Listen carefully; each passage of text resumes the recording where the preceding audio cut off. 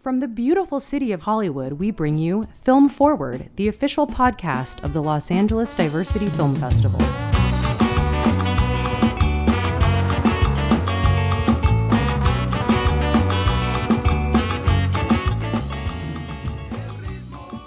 Hey, everybody. Welcome to Film Forward, the official podcast of the Los Angeles Diversity Film Festival. And it is 2023, apparently, allegedly, and we're back. Film Forward is back, LADFF is back, and we're starting out the new year with a new screening on January 12th, which is later this week. We are going to be screening the Los Angeles premiere of Save Me From Everything, which is a mystery thriller film starring Paige Henderson, and it is co-directed by Anthony Baldino. And our guest today, returning guest, Ryan Layson, who also wrote the film. Ryan, thanks for joining us again here on Film Forward. And Happy New Year, my friend. How's your new year going a few days into it here? Yeah, Happy New Year. Great to be here. Obviously, you don't have to twist my arm in order to talk about movies. So always glad to jump on the Film Forward podcast. Right. How's the new year treating you so far in this futuristic 2023 we're in? Honestly, it feels like it hasn't even hit yet. You know, last year went by so fast that it's like you just blink and you wake up and you're like, oh, wait, it's already January 2023. Yeah, it's pretty bananas. I feel like I'm still like in 2019. I'm like, I wasn't really ready for 2020. And now here we are. But you know what? It's going to be a great year, damn it. This is the 10th anniversary of LADFF this year. It's going to be our best year yet. And we're starting it off with your film, Save Me From Everything. So before we talk about our subject today, which is, since your film is a female-led thriller, we decided, you know what would be fun, instead of just doing your standard interview about the film, which we're going to do at the Q&A anyway, why don't we do a Gimme 3 of other female-led thrillers? So that is the subject of today. That's what's on the docket. But before we get into our Gimme 3, let's talk briefly about Save Me From Everything, a beautiful and crazy film that you guys shot in Ireland, right? Yeah, we shot in Gorey, Ireland. My very first time to the country, and hopefully not my last. What was it like directing a film on a micro budget in a foreign country? Honestly, shooting in Ireland might have been like, that whole country is probably one of the most film-friendly places I've ever been to. Like you mentioned, it was a micro budget. So to be able to go out there with not the huge typical like studio budget, it's like you kind of have to make every dollar stretch. And the second we got there, it was like the entire town of Gorey was so excited just to have a film shooting there that it was like, you want to shoot in this bar? Please come in. We'll close down Monday. You can have the entire bar. You need more extras than what you already have allotted for? We'll call a couple of our friends. They'll leave their bar and come on down and be in the back of your scene. It was just like so magical to see kind of a whole town coming together to kind of bring this movie into the reality of the final film. So if you're going to go to Ireland, as long as you're shooting in a bar somewhere, the Irish will help you. That's the big takeaway? Yeah, basically, if you have a bar location, Ireland can accommodate you. Tell us a little bit about Save Me From Everything. Talk to us about the plot and where the inception of this film came from. So basically, the core of Save Me From Everything is it's about an American girl who travels to Ireland to meet a stranger who will, hopefully help her uncover a family curse. But underneath that, it's basically a movie about, I guess, fear of getting older. And that's kind of where the initial concept came from, was just this fact of as, we start to progress in age and stuff like that, life just kind of starts to change and to kind of turn. There's kind of this fear, at least for myself, that kind of came along with it. Am I exactly where I want to be in life? Am I exactly the same person I thought I would be by this age? So I want to kind of boil that down into the conception and then just kind of build this weird, strange, thriller around it. I think that's a feeling that a lot of artists go through, kind of around this time also with always the start of the new year. It's always that analysis of what did I do? What did I accomplish in this last year? And I'm getting older, and what's going to be my mark? What do we have to offer this world as it's ever changing? And I think your film encapsulates that anxiety very well. Yeah. When basically this whole thing came up too, I was in post-production on another film. For this, you just kind of want to get back to the roots of do-yourself filmmaking too. We spent so much time just trying to get the perfect budget and trying to get someone else to greenlight something that when this came up, my partner Anthony Baldino at Normal was like, hey, we keep waiting for all these other scripts to get greenlit. Why don't we just go and make something? So we were able to kind of pull together like a very, very modest budget and just like a group of other people that we've always wanted to like work with and make films with. We got this great cast, went to Ireland, and we're basically not going to let anything stop us. We're like, we're going to make this film no matter what. And I think Save Me From Everything is like a good testament to just, if you want to make a film, just go off and do it yourself. That's beautiful. That's a beautiful story and inspiration. And this is, like you said, it's kind of thriller. It rides the line of horror and mystery, which was a new genre for you to tackle as a director and a writer. Was that fun to kind of like spread your wings and go into a new genre? Or was it scary or exciting? Yeah, I mean, it was all those things. It was scary, it was exciting. I think the biggest thing too was like after like making 2 films before that were, I guess, more along the lines of drama, to be able to do something that actually has like blood and a little bit of gore and a witch in it, definitely kind of made the filmmaking process a little bit more of an adventure for myself personally. And honestly, when you're on set and you're just like spilling blood everywhere and like doing like, kind of effects, it's kind of fun. Well, that's awesome, dude. Save Me From Everything. It's going to be screening with us, LADFF, on January 12th, which is a Thursday night. It's going to be at the Laemmle NoHo 7, which is in North Hollywood, an incredible theater. Our favorites. We've screened there before, and we got to support that theater because they're on the ropes right now. And we'll have more information on our website about how to save that theater. But a good start would be to join us on January 12th for the amazing film, Save Me From Everything. So now we're going to dive into our Gimme 3 female-led thrillers. God damn, these movies were fun to watch and totally exhilarating. We're going to let you start it off, Ryan. Give me 3 female-led thrillers. Let's get your first one. Yes, so my very first one is Kimi, the Steven Soderbergh thriller that came out last year. And this film, basically, it takes place during the COVID pandemic. The main character, played by the wonderful Zoe Kravitz, she had previously suffered from, I think, agoraphobia. And with the pandemic, it kind of like brought this back out and kind of she went into this like kind of relapse.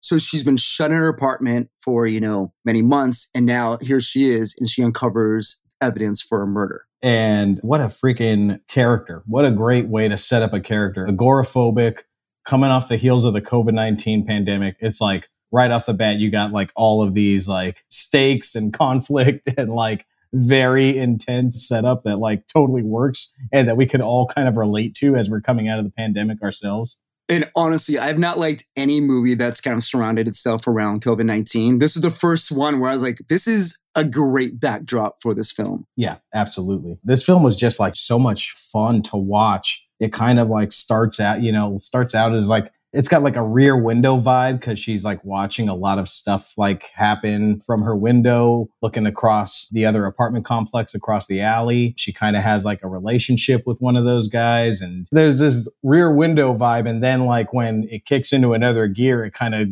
transforms into like a modern Run Lola Run. It's like really just a blast. It never stops surprising you. Yeah. 2 of my favorite movies of all time is Rear Window and Blowout, the John Travolta, Brian De Palma film. Mm-hmm. And Kimi basically felt like you put those 2 films into a blender and then throw in, COVID-19, and this is kind of what you get. So not only is like such a fun ride, but for myself too, kind of going back to the Save Me From Everything idea of like, if you want to make a movie, just go off and make it.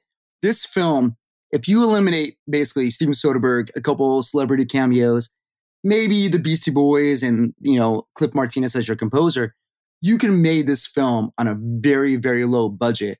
And you wouldn't have had to sacrifice too much. Absolutely. Yeah. A good majority of it takes place in one location, small cast numbers. And it's really, the tension is told through the character development and the plot devices. Really masterful storytelling by Soderbergh and just like a incredible, incredible performance by Zoe Kravitz, who has had a great year between this and the Batman. She's so good. She's killing it. So good. And her hair is fucking dope in this. Everything she touches, man. I'm like, Zoe Kravitz is in it. I'm going to see this film. And Soderbergh, he's got this kind of like this train of straight to streaming thrillers right now that are just like, each one is like really impressive. And I'm like, this guy's just making bangers and releasing them out to the wild and almost no publicity for them. And each one of them is like more brilliant than the last. The dude just likes to make movies. I think at the end of the day, Soderbergh's like, I don't even care. I just want to make a film. And I had the luxury of, so basically when I graduated college, I was like, oh, I want to work in a film set so bad. I want to kind of see, the whole kind of minutia of like how to actually make like a studio film. And I got a job in a Steven Soderbergh set as a production assistant for Haywire. And he made this entire action movie like in the course of like 25 days, something ridiculous. And the guy shoots like 8 hours a day, gets a shot, moves on, doesn't spend any time on any unnecessary coverage that he doesn't need. He knows what he wants. Right. He gets it and moves on. It's incredible to watch. And for the most part, he DPs his own stuff too. For Kimi, he shot it himself. Yeah. Incredible film, my friends. Kimi, check it out. It's streaming right now, actually, on HBO Max. As we said, it's just a fun thrill ride. Kimi is written by David Koepp of Jurassic Park fame and Spider-Man fame, and also wrote the next film that we're going to be talking about, which is my first pick, Panic Room, which stars Jodie Foster, one of the greatest living actresses out there today. And it's directed by Mr. David Fincher. This story follows Meg Altman, that's Jodie Foster, who just got divorced. The guy kind of like screwed her over or cheated on her. She's with her preteen child, which is played by a very young Kristen Stewart. And they're looking for this new place. And they find this incredible property in Manhattan, like really incredible. 4 stories, all these rooms. And this is kind of where, like, immediately within the first 5 minutes, you're like, all right, we're in for some fantastical stuff, because there's no way that this property would even be on the market for 7 minutes, much less a day. But in any case, they find this house. And in this house, there happens to be a panic room, this room that has like these solid steel doors, security cameras covering the whole property. It's got, blankets and like all this. It's like a survivalist wet dream in this joint. And Jodie Foster's character is a little like perturbed by this room because she's afraid of enclosed spaces. In any case, they buy it because the deal and the property is too good. And on their first night alone, of course, there's a break-in.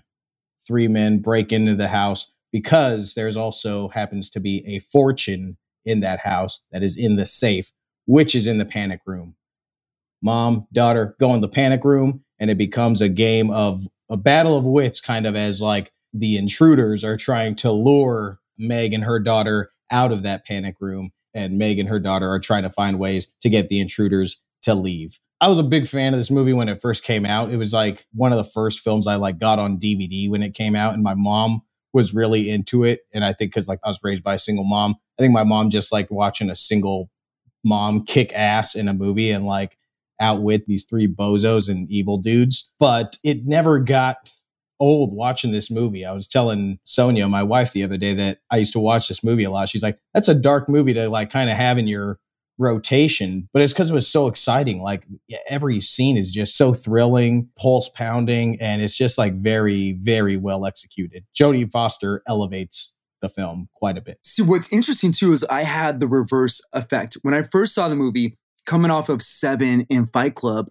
I left the theater being disappointed because I was like, oh, that's fine, but it wasn't Fight Club or 7. But rewatching this film, so good.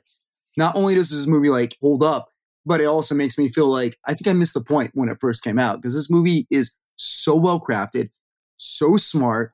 Jodie Foster not only kicks ass, but delivers such like this nuanced, deep performance that like by the time she gets to the end, where she does some pretty gnarly stuff, feels like an incredible departure from the character that we saw in the beginning. Yeah, she's a fighter, this character, and she's fighting for a bunch of stuff that we don't even see before the film takes place. There's some feminist ideas in here as well, like the villains, as soon as they get into the house and discover that somebody's actually in there, that the house has already been bought and people are living in there, they're very quick to undermine Meg, saying like, oh, it's just a woman, don't worry, we can still do this. And of course, spoiler alert, doesn't turn out too well for those guys. An incredible thrill ride. Yeah, it's probably not Fincher's best work or most dense work, but it's like a great popcorn film and a great performance.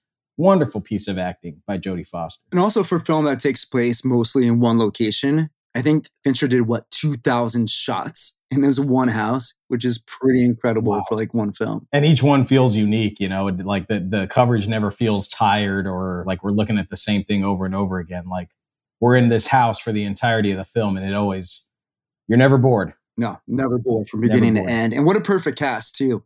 And it's interesting to think about like the other version of Panic Room too, back when it was like Nicole Kidman and Darius Khondji.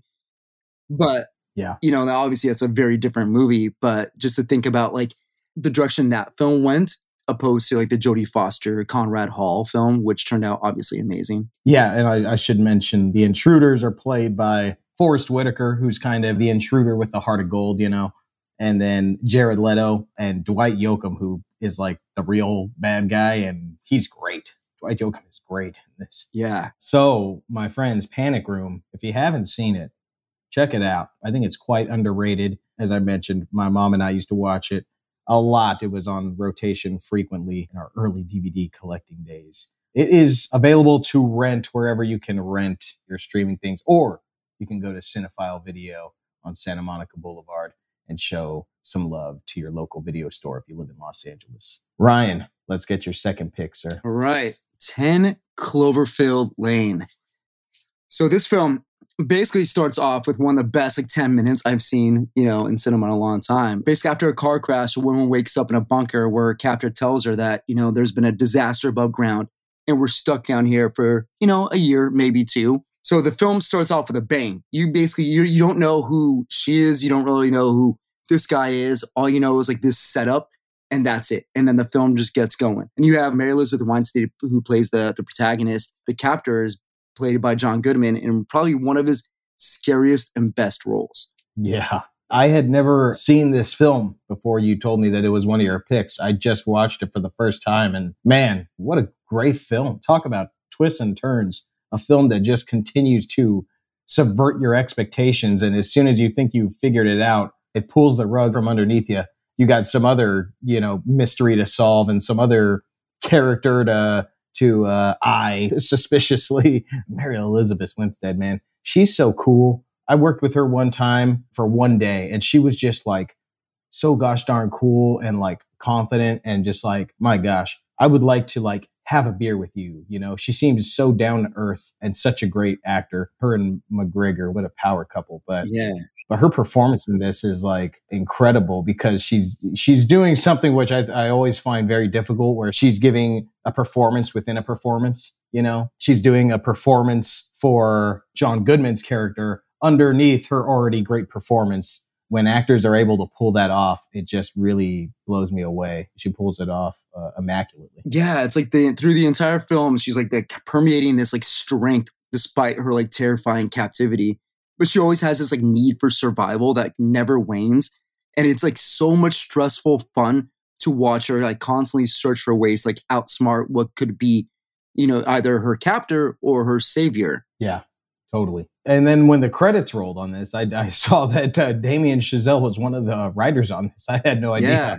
Seems totally out of left field for him, but I guess it's a credit to his writing. Very well crafted thriller / horror screenplay. Really, really well crafted. And what's interesting too is like, so after I finished the rewatch for this, I went and found the original script.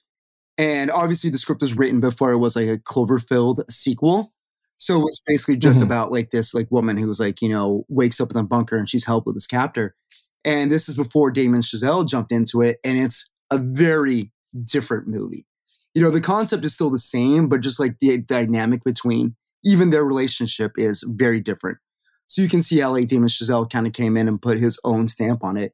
And a lot of it is honestly just stripping it down to the core of like, I guess, the humanity between these two people, but also keeping like the mystery a little bit more broad than the original script. It was really kind of an interesting contrast to like watch the film and then reread that too. That is very interesting. It's like almost hard to imagine the film without that dense character dynamic, because it really feels like it's the heart of the film. It sets it aside from what could be just another Cloverfield movie. You know? Completely. Another piece of the franchise. And that's what's fun about it too, is like you just never know who to trust throughout this film. I mean, you really get no backstory on Mary's character. You get no backstory really on John Goodman's character. You're just kind of finding out along with them who each person is. and if what they're saying is also the truth. 10 Cloverfield Lane. If you haven't seen it, like me, who hadn't seen it, please check it out. Again, Mary Elizabeth Winstead, tremendous performance.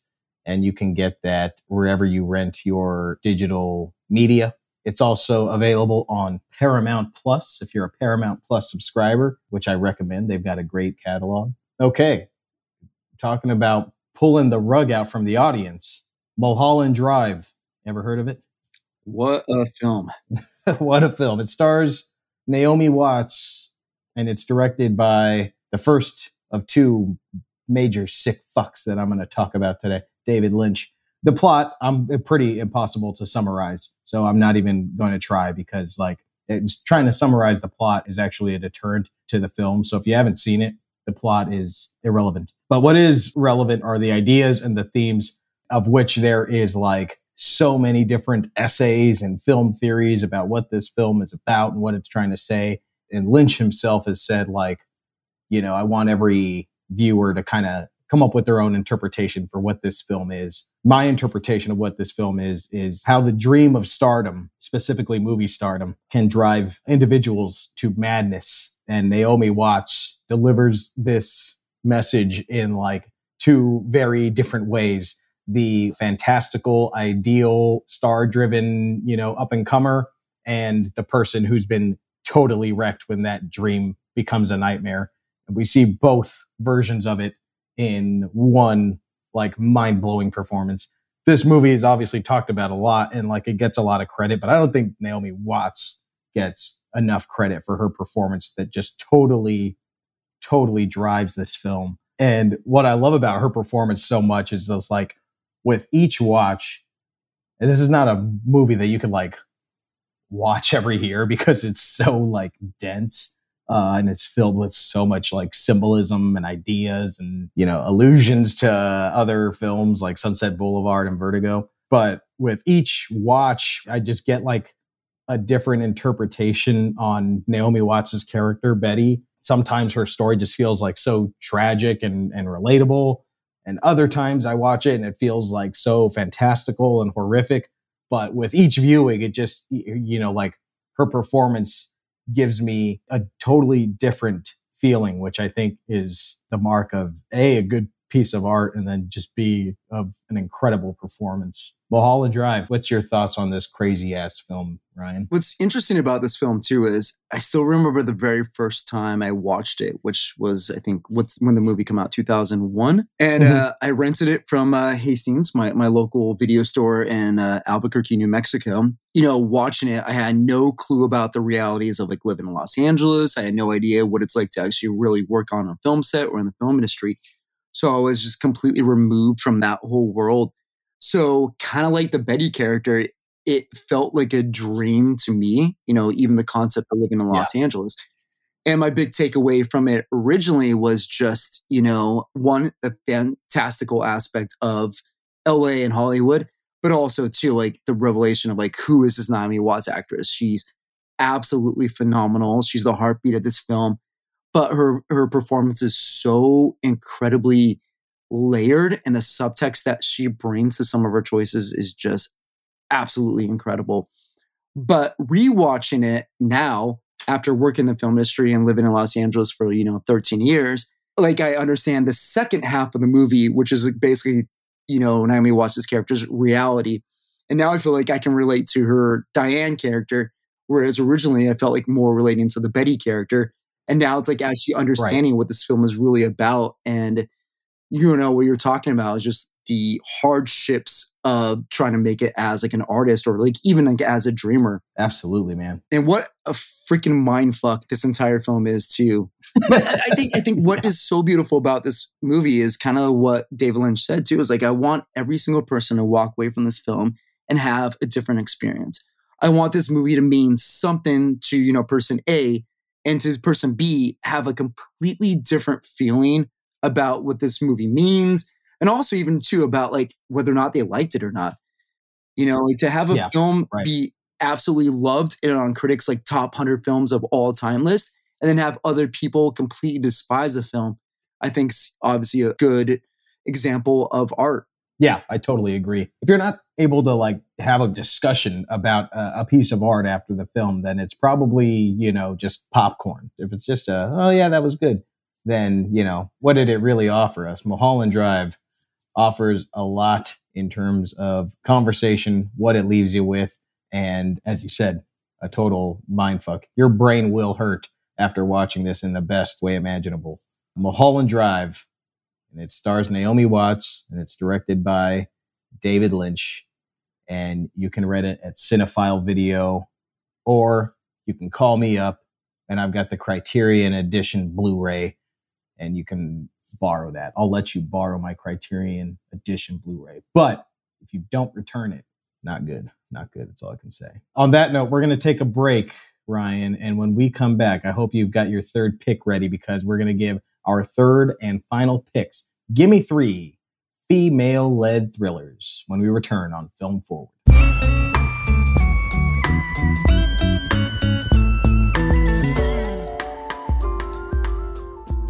We'd like to take a minute to talk about LADFF sponsor E-Minutes. E-Minutes is a corporate entertainment law firm that handles the corporate minutes for more than 38,000 entities involved in the entertainment industry. Like last year, they're sponsoring an award with the Los Angeles Diversity Film Festival called the Emerging Filmmaker Award. You can learn more about our partnership with E-Minutes Arts and their mission to amplify the voices of underrepresented storytellers at eminutes.com/arts. That's eminutes.com/arts.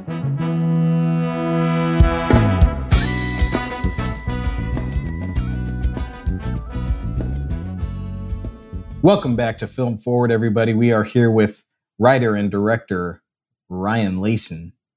He's going to be screening his film Save Me From Everything with LADFF on January 12th.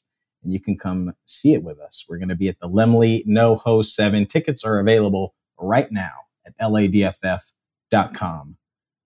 But right now, he's going to give us his third and final choice as we do our Gimme 3 female-led thrillers. He gave us Kimmy. He gave us 10 Cloverfield Lane. I gave you Panic Room and Mulholland Drive. And Ryan's third and final pick is Black Swan. So basically, if you want to get your mind totally screwed up with, how about a double feature of Mulholland Drive and Black Swan? Yeah, what a pairing. What an identity crisis pairing. Yeah. And like Black Swan's here. So the plot boils down to like a young ballet dancer who basically vies against the competition and her mental sanity to land the lead role in the company's new rendition of Swan Lake. So just from like a log line, you're like, okay, cool. Sounds like a normal movie. This movie is a complete descent into madness. It is a mind trip. And it is also a work of like cinematic, like masterpiece. Darren Aronofsky, just like from beginning to end, this movie is so impressive.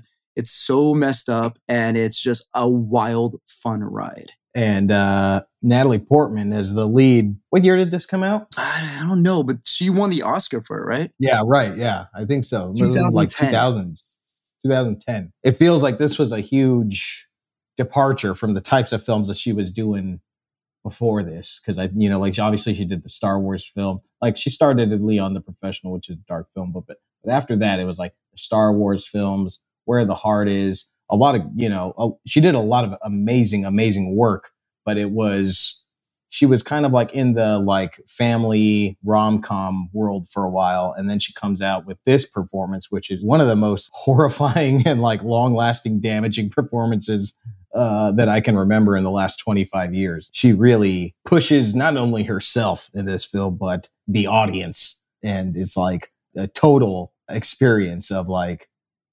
dread and like empathy. And it's like so much going on in this performance. The physicality of the role alone is already incredible. But then where she goes mentally is obviously what earned her the Oscar. What I love about Black Swan too is like, I always have this fascination with duality, like who we think we are, who we really are, as well as what we're actually capable of, especially when it comes to accomplishing our dreams.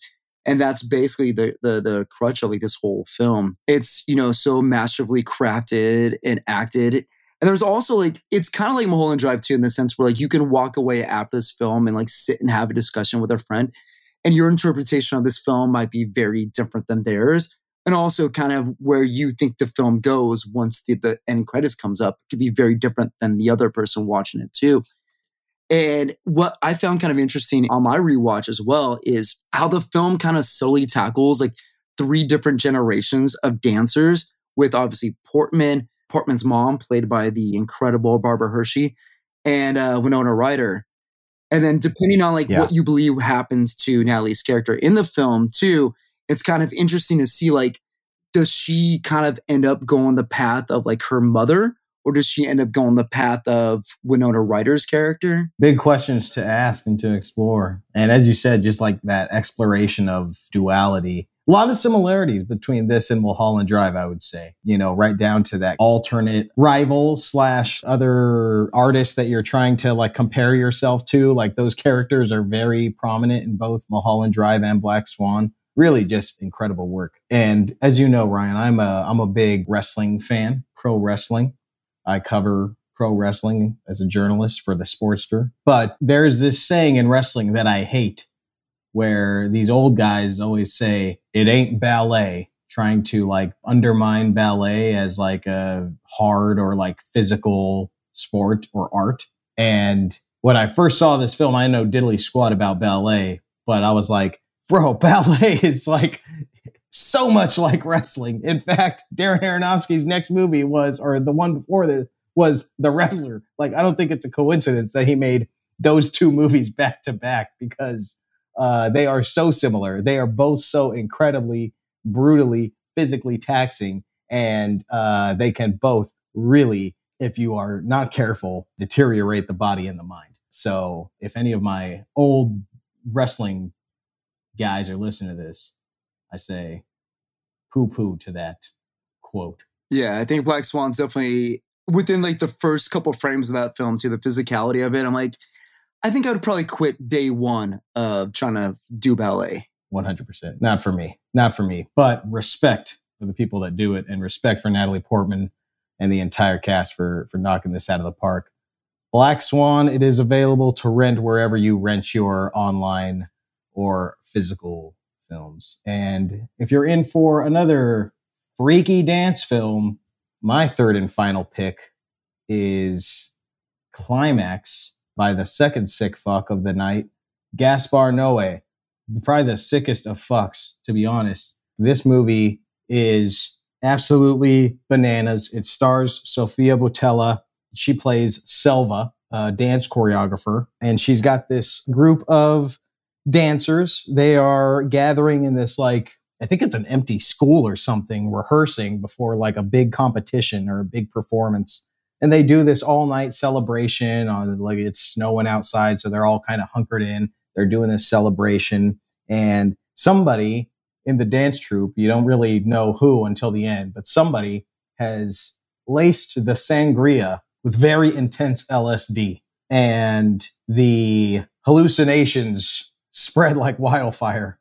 And this celebration turns into a freaking horror show. And it is a really, really bananas experience. The filmmaking aspect, Gaspar Noé does this thing where he totally subverts the structure of a film. He gives you the end image first, so you know where what the end game is. He gives you the full credits, as if you had just watched the film, all the way down, through the, music licensing and MPAA rating, all that stuff. He gives you all that. And then there's a prologue, and then he goes into the film. And it's he does all these things to mess with you and put you on edge, but it doesn't really get crazy until about a little over halfway through the film. And once it does, good God, does it not pull any punches.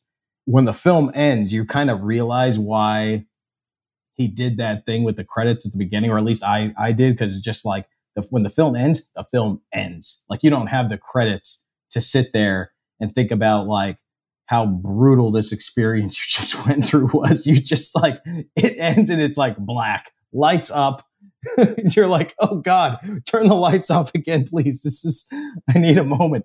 But I picked this film because Sofia Boutella's performance is like, she starts with like such power and such confidence. And she's so cool. And she's got these incredible dance moves and she like commands this group like she's like a boss.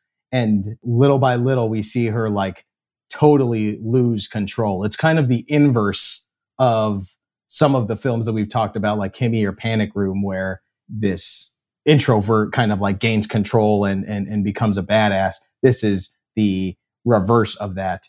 And it's like really mesmerizing to watch her performance here. And she's really the only, I think, trained actor in this film. I think most everybody else were dancers, because there is incredible dancing in this film on top of horrific stuff. Yeah, I mean, the first 30 minutes is just pure dance party, but it's so fascinating and captivating to watch. When I first saw this movie, I saw it in LA at a theater, like a 7:00 screening, like on a Friday night by myself, because nobody else wanted to see this film.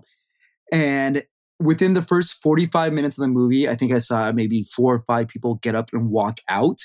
And then obviously, you know, the next hour happens. The entire like rest of us who remain there are just stuck, captivated, could not look away. You don't breathe for like the last 10 minutes of the film.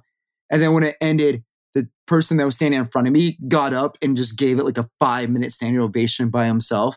And I think that's a testament to this film. People are going to walk out and some random dude's going to stand up and do like a standing ovation for 5 minutes by himself. Yeah, I think if you want to go back into our archives, the 2019 Gimme 3 or 2020 Gimme 3, where we discuss our favorite films from 2019, this was one of mine. And it was just because it smacked me across the face so hard that I was like, I will never forget the cinematic experience of seeing this film in a theater. I also saw it by myself, Ryan, because nobody wanted to see it with me because Gaspar Noé has a reputation. But when I saw it, I was A, higher than giraffe pussy, as they say, and B, alone in the theater. There was nobody else in the theater, which made it all the more like distressing. Woo-wee. Climax. Here's the thing I'll say about Climax for those who haven't seen it. It sounds like an intense experience to watch it, and it is. But I will say the second viewing actually is less intense and quite enjoyable, because you know who's done the what and you understand a little bit more about the people. The second viewing is really where you get to see how well this story is told and how great the filmmaking techniques that they used in this film are, because upon the first viewing, you're just like along for the ride, and it's really hard to like analyze anything. But the second, third viewing, that's where you're really able to see how well this film is made and how great Sofia Boutella's performance is. I'm also envious of anyone that gets to watch it for the first time, though, too. Just to get to go back and relive that sucker punch of watching this movie. And also, like you were saying, Sofia is so fearless in this role. You know, for an actress, I think she started off as just like a dancer for, you know, the first part of her career. Just to see her go into like these type of roles that, like, I mean, you can have like an actor that's spent their entire time coming out of Juilliard and he spent their entire career, you know, like working on the craft. And what she does in this performance is just so like deep and just incredible to watch. And a lot of it too is just, it's not dialogue driven. You're watching just like the emotions, like from her face and even from her dance style, kind of emote her entire kind of emotional state. It's really something to watch. Climax, my friends, it is available to stream on Showtime if you got Showtime, or you can rent it anywhere you rent your online films, or as I mentioned again, and I'll keep plugging them, Cinephile Video, which is on Santa Monica Boulevard. What is on Lankershim Boulevard is the Laemmle NoHo 7, and that's where we're going to be screening Save Me From Everything, the film written and co-directed by Ryan Layson. And we hope you all will join us. It's January 12th. Tickets are available right now at ladff.com. Ryan, on a scale of 1 to 10, how excited are you for the LA premiere of Save Me From Everything? Well, LADFF is my favorite festival, and Laemmle NoHo 7 is my favorite theater. So I put this at a solid 10. Cool. You heard it here first, everybody. Suck that, Con. We're Ryan Layson's favorite. And we want to thank you, Ryan, for helping us out and doing this Gimme 3 with us. What a blast it was to talk about the film. What a blast it was just to revisit these films, because some of them I hadn't seen and some of them I was long overdue for a revisit. Yeah. Imagine watching all 6 of these movies in the same weekend. That's basically what I did. And it was like when I was preparing this episode, I was like, 10 Cloverfield Lane and like Kimmy were the last 2 that I watched. And I was like, oh man, I shouldn't really ask him like how his 2023 is going because the world's ending, you know? I was like, wait a second. No, the world's not ending. I was just the movies I've been watching, or maybe the world is ending. Who knows? In any case, thanks for joining us on Film Forward, everybody. We'll see you on January 12th and we'll catch you next time on Film Forward. See you at the movies. Our recording engineer and mixer is Anselm Kennedy. The podcast is produced by Anselm, Sonia Maru, and yours truly. Thanks for joining us on Film Forward, and you'll hear us next time.